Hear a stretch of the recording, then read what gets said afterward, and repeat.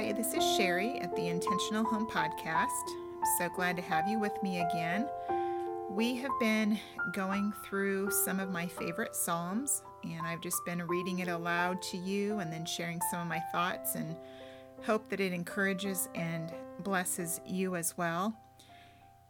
And today's Psalm is one we've actually been going through the book of Psalms on Wednesday nights at our church, and this psalm was one that we did a few weeks ago, and it was so good, and I wanted to just share it with you today. So today we're going to be looking at Psalm 63, My Soul Thirsts for You, a psalm of David when he was in the wilderness of Judah. O God, you are my God. Earnestly I seek you. My soul thirsts for you. My flesh faints for you, as in a dry and weary land where there is no water. So I have looked upon you in the sanctuary, beholding your power and glory. Because your steadfast love is better than life, my lips will praise you. So I will bless you as long as I live. In your name I will lift up my hands. My soul will be satisfied as with fat and rich food, and my mouth will praise you with joyful lips. When I remember you upon my bed and meditate on you in the watches of the night, for you have been my help, and in the shadow of your wings I will sing for joy.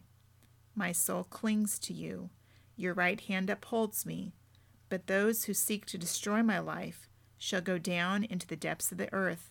They shall be given over to the power of the sword. They shall be a portion for jackals. But the king shall rejoice in God. All who swear by him shall exult, for the mouths of liars will be stopped. So I want to just go back and share some of the things that really spoke to me that our pastor talked about from this psalm, and just some things that really I think will encourage you as we walk these very difficult days right now in our country and in the world, really. But the first thing I want to point out is in verse 1, where it just talks about thirsting after God.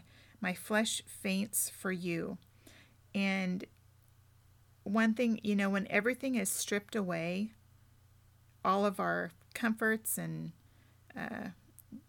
just all of those things are stripped away, what's left is that hunger for God. And I just think there's a time right now in what we're going through right now where a lot of things have been stripped away. A lot of things have not gone the way we wish them to. And it's an opportunity really for us to focus on God, to seek after him and hunger and thirst after him. The next part I wanted to point out was kind of in the next few verses, where it talks about, when all of those things are stripped away, when we're going through those really hard trials in our lives, that those times can be some of the sweetest times of worship. And in verse 2 and in verse 4 and verse 3 as well, it talks about beholding the power and the glory of God, considering his steadfast love for us, our lips praising him, blessing him as long as I live. In your name I'll lift up my hands. And it's so true. It seems like the more, I mentioned this in the last podcast a little bit, but it seems like the more hard times that we go through, the more, at least for me personally, it seems like the more it just drives me to worship. It's just like worship just bubbles up within me, and I just want to give God praise and give him glory. And maybe that's because when everything is out of our control, that he's the only one left, and that's terrible that it should be that way. But I know God does use these difficult times in our lives to encourage us and to push us to grow and to just to worship him more and to make him more our focus. So I thought that was a really neat thing from those verses. The next thing I wanted to talk about real quick was just that sometimes we can be lonely. And, at this time in David's life, he was in the wilderness. He was probably lonely. He was fearing for his life. His enemies were coming after him.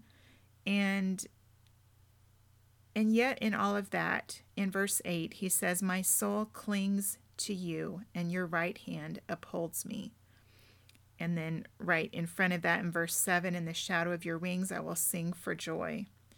And it just is another good reminder that even when we are lonely and no one else is there, we feel like we are, going through these trials and struggles all on our own, that God is there, and that worship is going to be there as we cling to Him, that He's going to be right there with us, helping us. And then as the verses end there at the end of the psalm, it talks about that we can put our hope in God, that, when we are not sure how the outcome of our trials are going to happen, we're not sure what things are going to take place, that we can put our hope and our trust in God, and we know that He is going to sustain us and to help us. And I like how it ends there at the end of verse 11. "The mouths of liars will be stopped." And, there's a lot of evil things that are going on in our world today and have always gone on, but it seems like in the past years that it has really become much more out in the open, just the evil. And it's good to know that God will not allow that to go, that there will come a day when every knee will bow and every tongue will confess that Jesus Christ is Lord. And, there may be evil in this world that seems like it's winning, but we know that God has already won, and that we can look forward and set our hope in Him, knowing that nothing that's going to happen here on this earth is going to be a defeat for our Lord, that He has already won. And no matter what Satan tries to do, that we have already obtained that victory through Christ. So I hope these verses encourage you. These Psalms are so rich with symbolism and meaning, and I hope that it just encourages you that use these times, these hard times, if you're going through hard times. And I know that there are probably some that are struggling more than others with job losses and issues with your school, the kids' schools, and just all kinds of things that's going on in our world right now.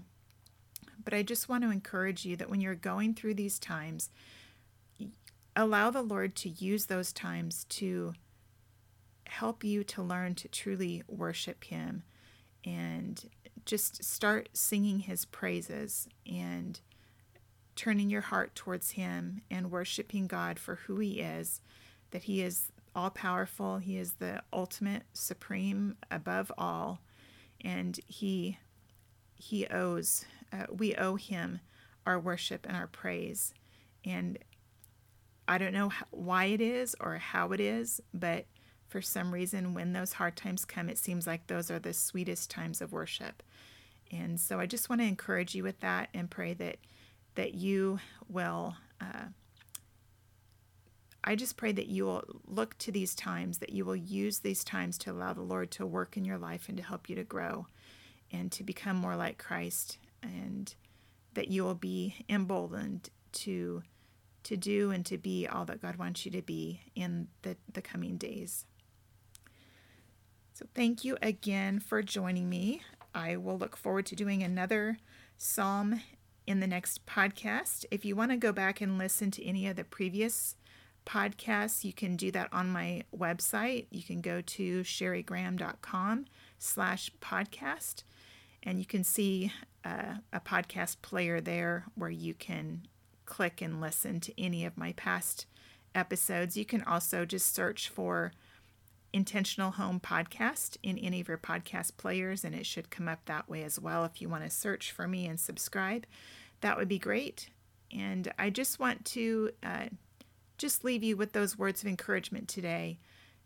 Don't worry, don't fear, worship and trust, and put your hope in Christ. Thank you, and have a blessed rest of the day.